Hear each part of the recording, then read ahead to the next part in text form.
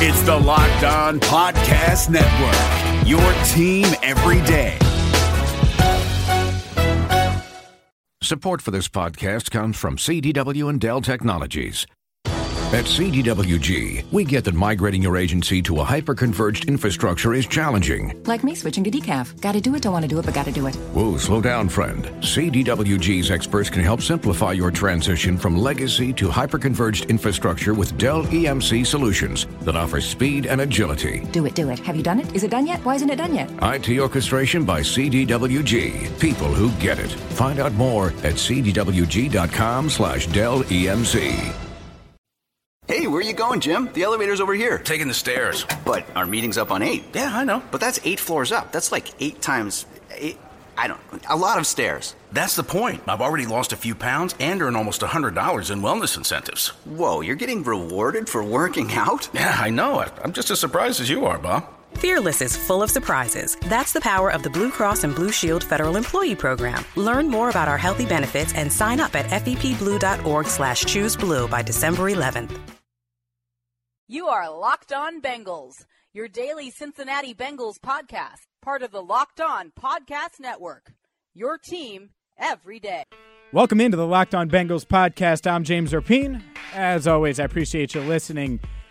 This is your daily Bengals podcast. We come at you every single day, at least 5 times a week, that is. You can follow me on Twitter at James Rapien, and before every game, I bring Joe Goodberry on, and we discuss the upcoming game. They got the Browns this weekend. Some analysts are predicting a Browns upset as they're looking for their first victory of the season. We'll dive into it with Joe. You can follow Joe on Twitter at Joe Goodberry. Joe, before we get to the Bengals, I know you're a big Spider-Man guy. The trailer released for the new Spider-Man Homecoming movie. What'd you think of it?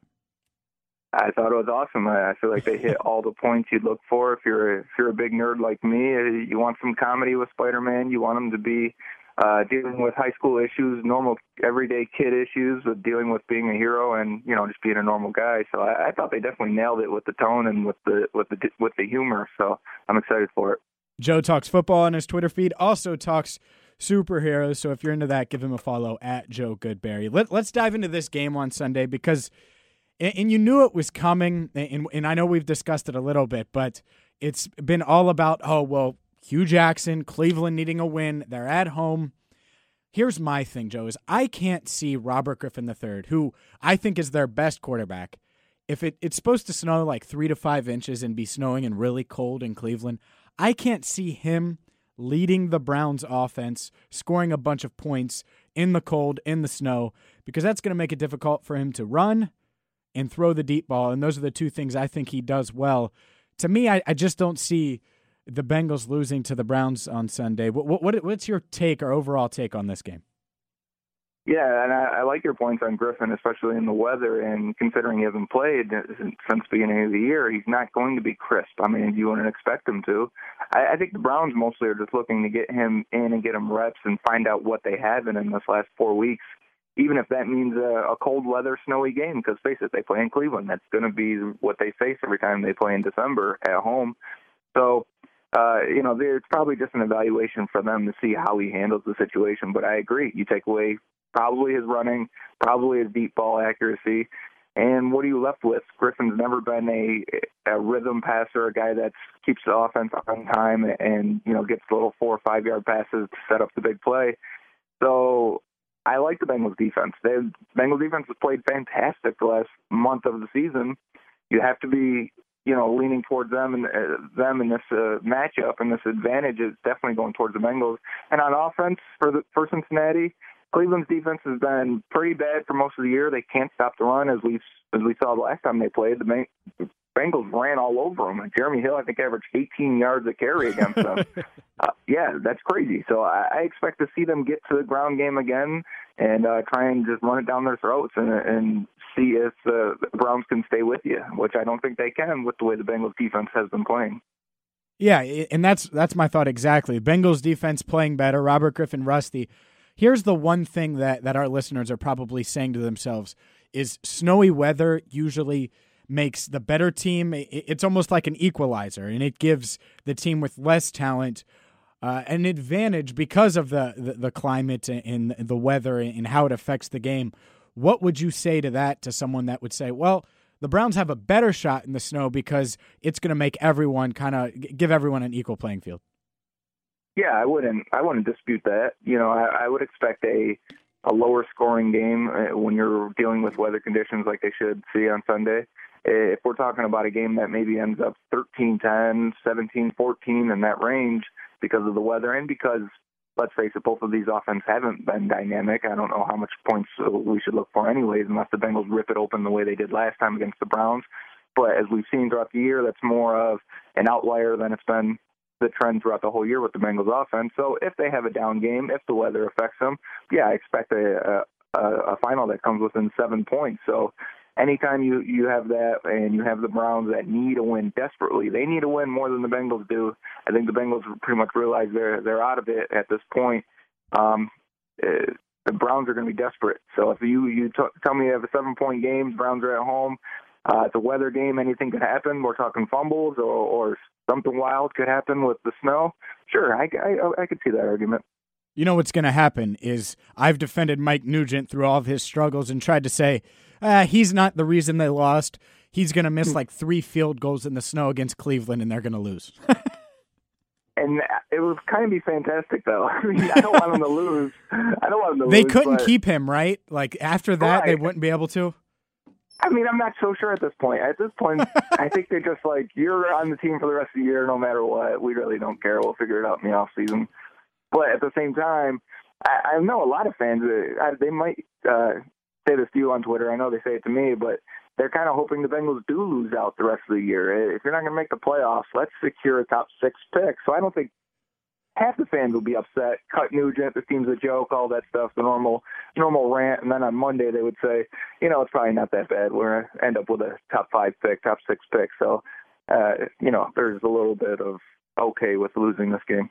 Yeah, I definitely want a talent injection come draft time with this roster. I'm James Rapien. This is the Locked On Bengals podcast. We're talking with Joe Goodberry, as we do before every Bengals game. You can follow him on Twitter at Joe Goodberry. Let's get into some Bengals news that we heard today, and it's offensive line news. Cedric Ogbuehi moving from right tackle to left tackle. He calls it his natural position. It is. That's what he played in college, I assume.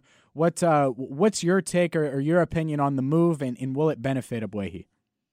Well, yeah, the first thing is the natural position thing. I don't know. That's probably his own comfort ability. That's what he thinks he is. Yeah. He only played 11 games at left tackle. He played 15 at right tackle and 13 at right guard in college.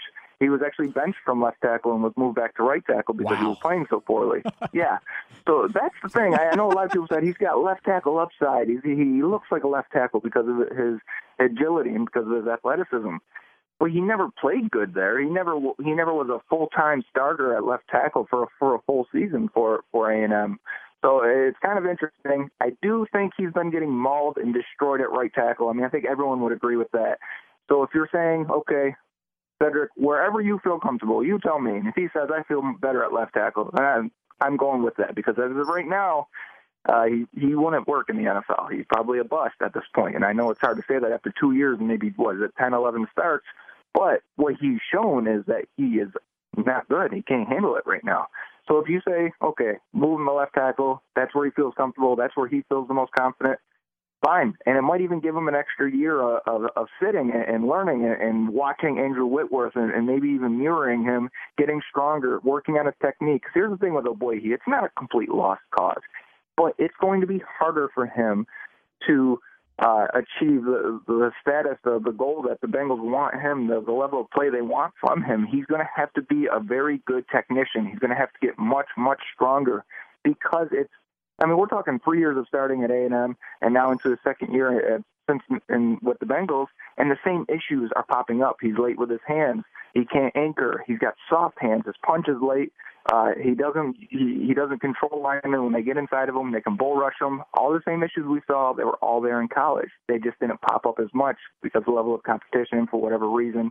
But those issues were there. So he's going to have to completely rebuild his technique, completely rebuild his strength, and try and salvage what he has left. And we know he's athletic. And I think that was the reason why a lot of teams said, or a lot of analysts said he was a top 20 pick. had he not got injured that last year, because of the upside. And the upside only happens if he makes that other half of him his weakness. If he takes his weaknesses and makes them a strength, and he's going to have to work at it. And like I said, maybe moving him to left tackle, if they extend Whitworth for another year, maybe that gives him more time to actually grind it out and come out in maybe 2018 as a completely different player, because that's what it's going to take. Joe, yesterday I talked about this, and I know we have and discussed this on this podcast, but the thing about this whole situation is you have Cedric Ogbuehi, you have Jake Fisher, and then you also have Andrew Whitworth, who's up after this year. I assume he's going to want a 2-year deal. So there's one guy where now you're in a dilemma. You have 2 young players that you invested high picks on, and if you sign Andrew Whitworth to a 2-year deal, I assume it's so he can start at that position on the offensive line.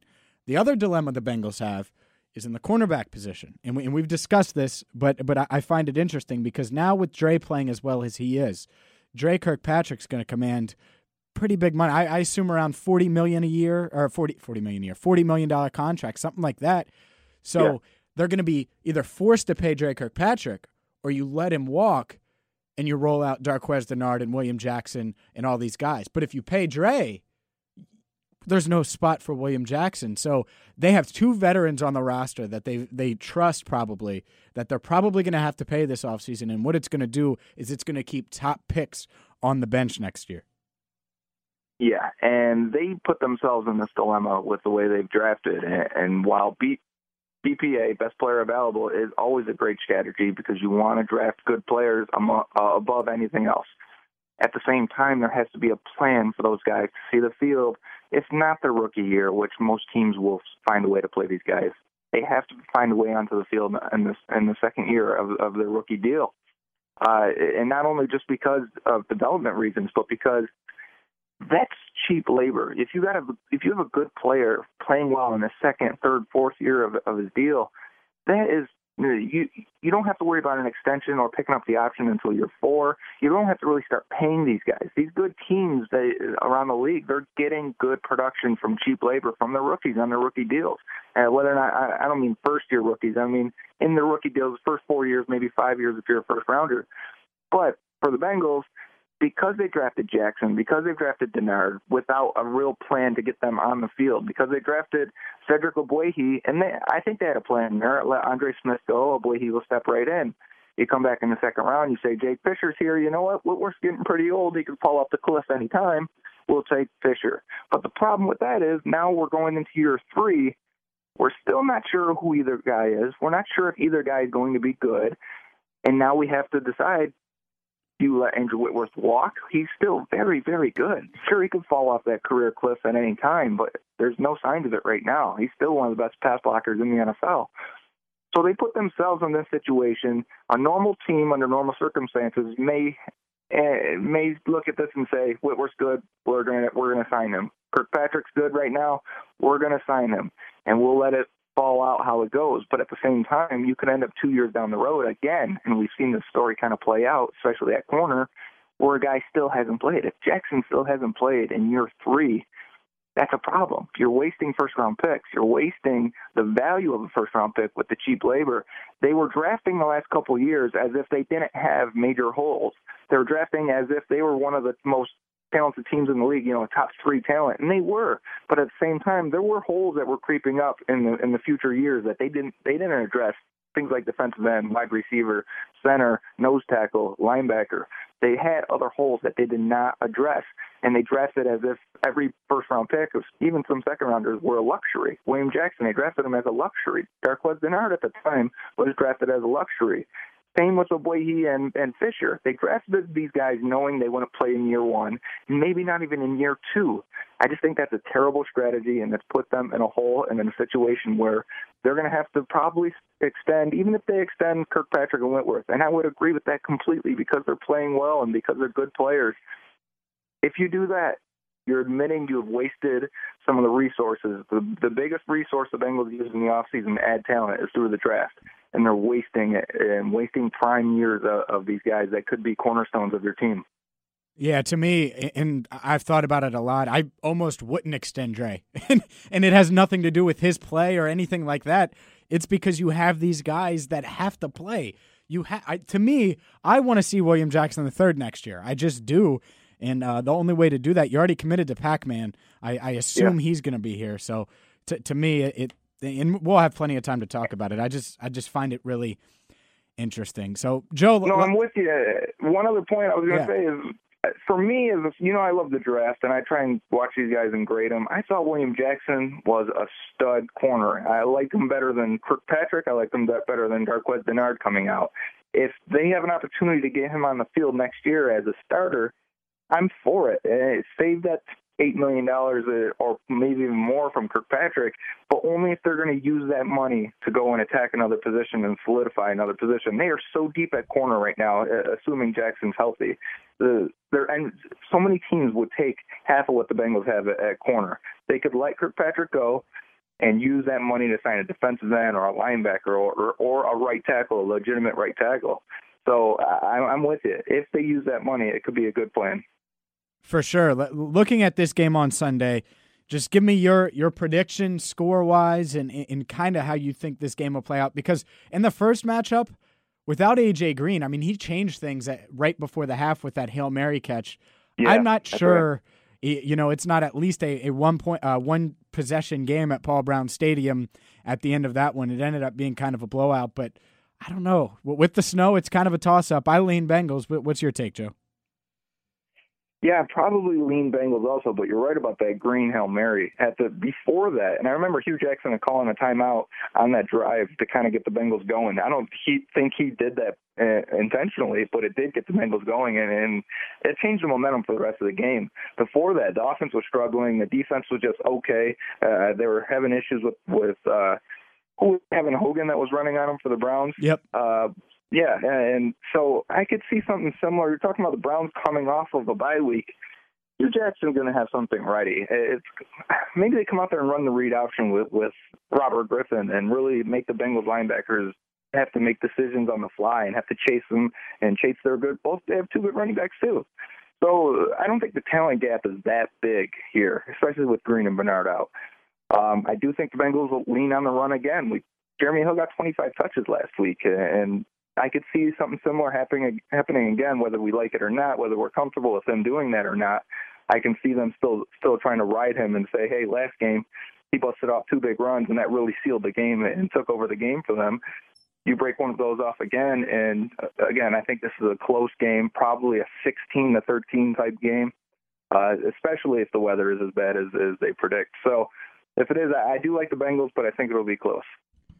If it comes down to Mike Nugent, do you trust him? No, not at all. You don't even have to ask. I don't think anybody trusts Mike. I don't think the team. Watch the team. Like, what was it, extra point that he missed last week or the week before?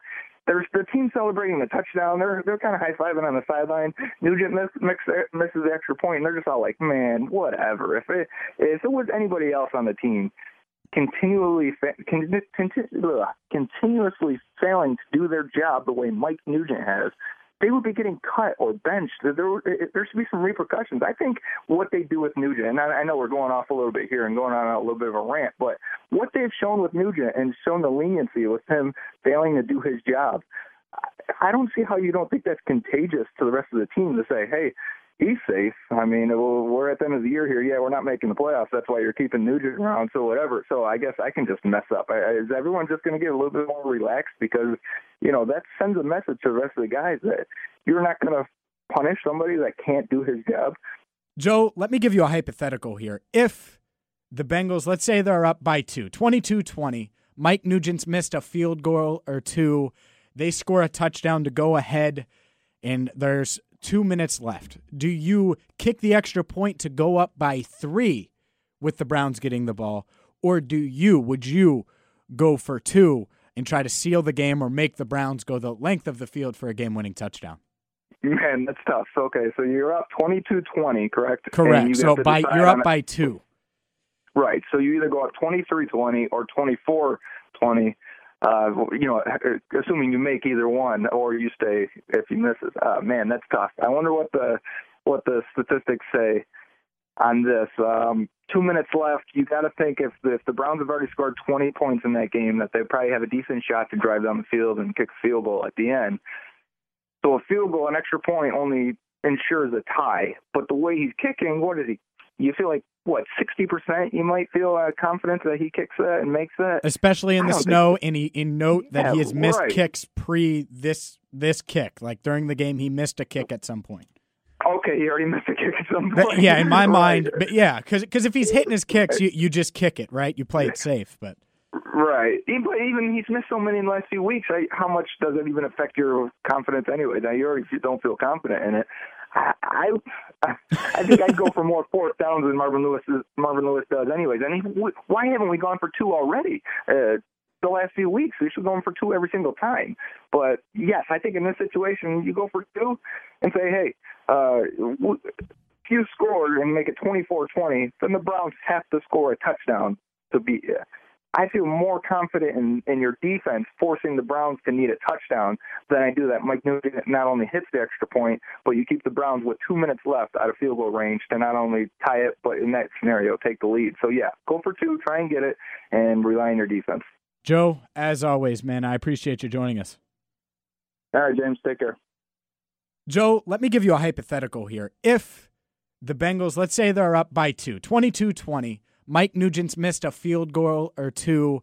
They score a touchdown to go ahead, and there's 2 minutes left. Do you kick the extra point to go up by 3 with the Browns getting the ball, or would you go for 2 and try to seal the game or make the Browns go the length of the field for a game-winning touchdown?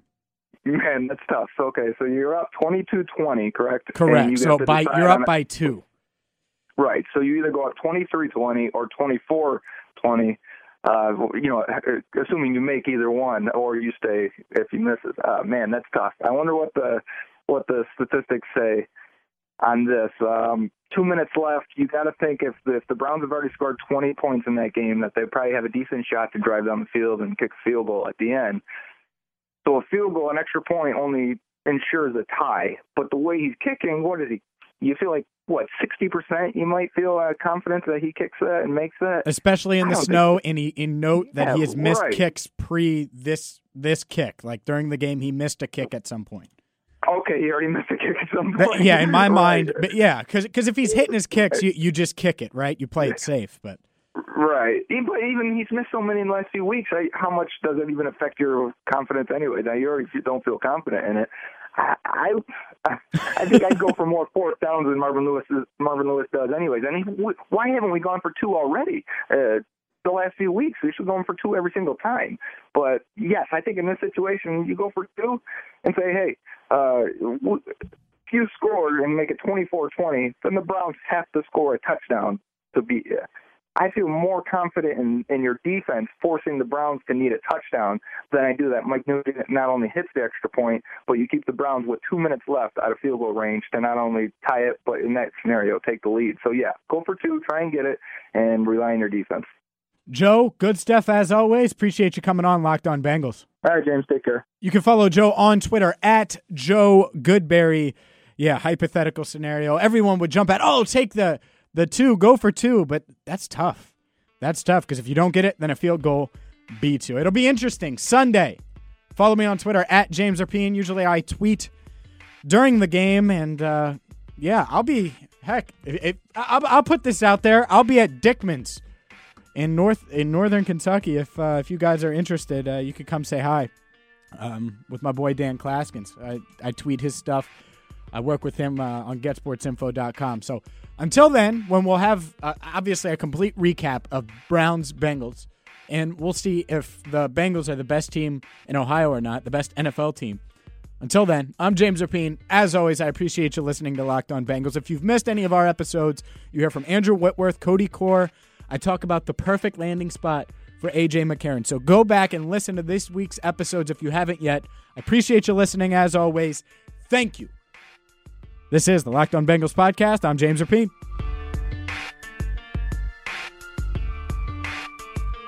Napa know-how. It takes a lot to get excited about a bag, but most bags can't save you 20% on auto parts. That's 20% off headlamps, 20% off oil filters, 20% off virtually anything you can fit inside the 99-cent Napa reusable bag. So tell your buddies, there's a bag they just have to check out. Quality parts, helpful people. That's Napa Know-How. Napa Know-How. At participating Napa Auto Parts stores while supplies last. Minimum 3 items. Exclusions apply. Offer ends 10/31/17. Did you watch the 2020 Reds with higher expectations than a first-round wild card exit of epic proportions? Did you think that the Reds hitting would come around with the signings that they made last offseason? Are you wondering who is asking you all of these questions? Hi, my name is Jeff Carr, and I host the Locked On Reds podcast each and every day, part of the Locked On Podcast Network, your team every day. Throughout the offseason, I'm going to take a look at these Reds, how they fix what didn't work in 2020, and how they continue their success in 2021. But wait, there's more. I'll also have interesting interviews with players, writers, and everyone in between talking about the Cincinnati Reds. Come join me on the Locked On Reds podcast each and every day.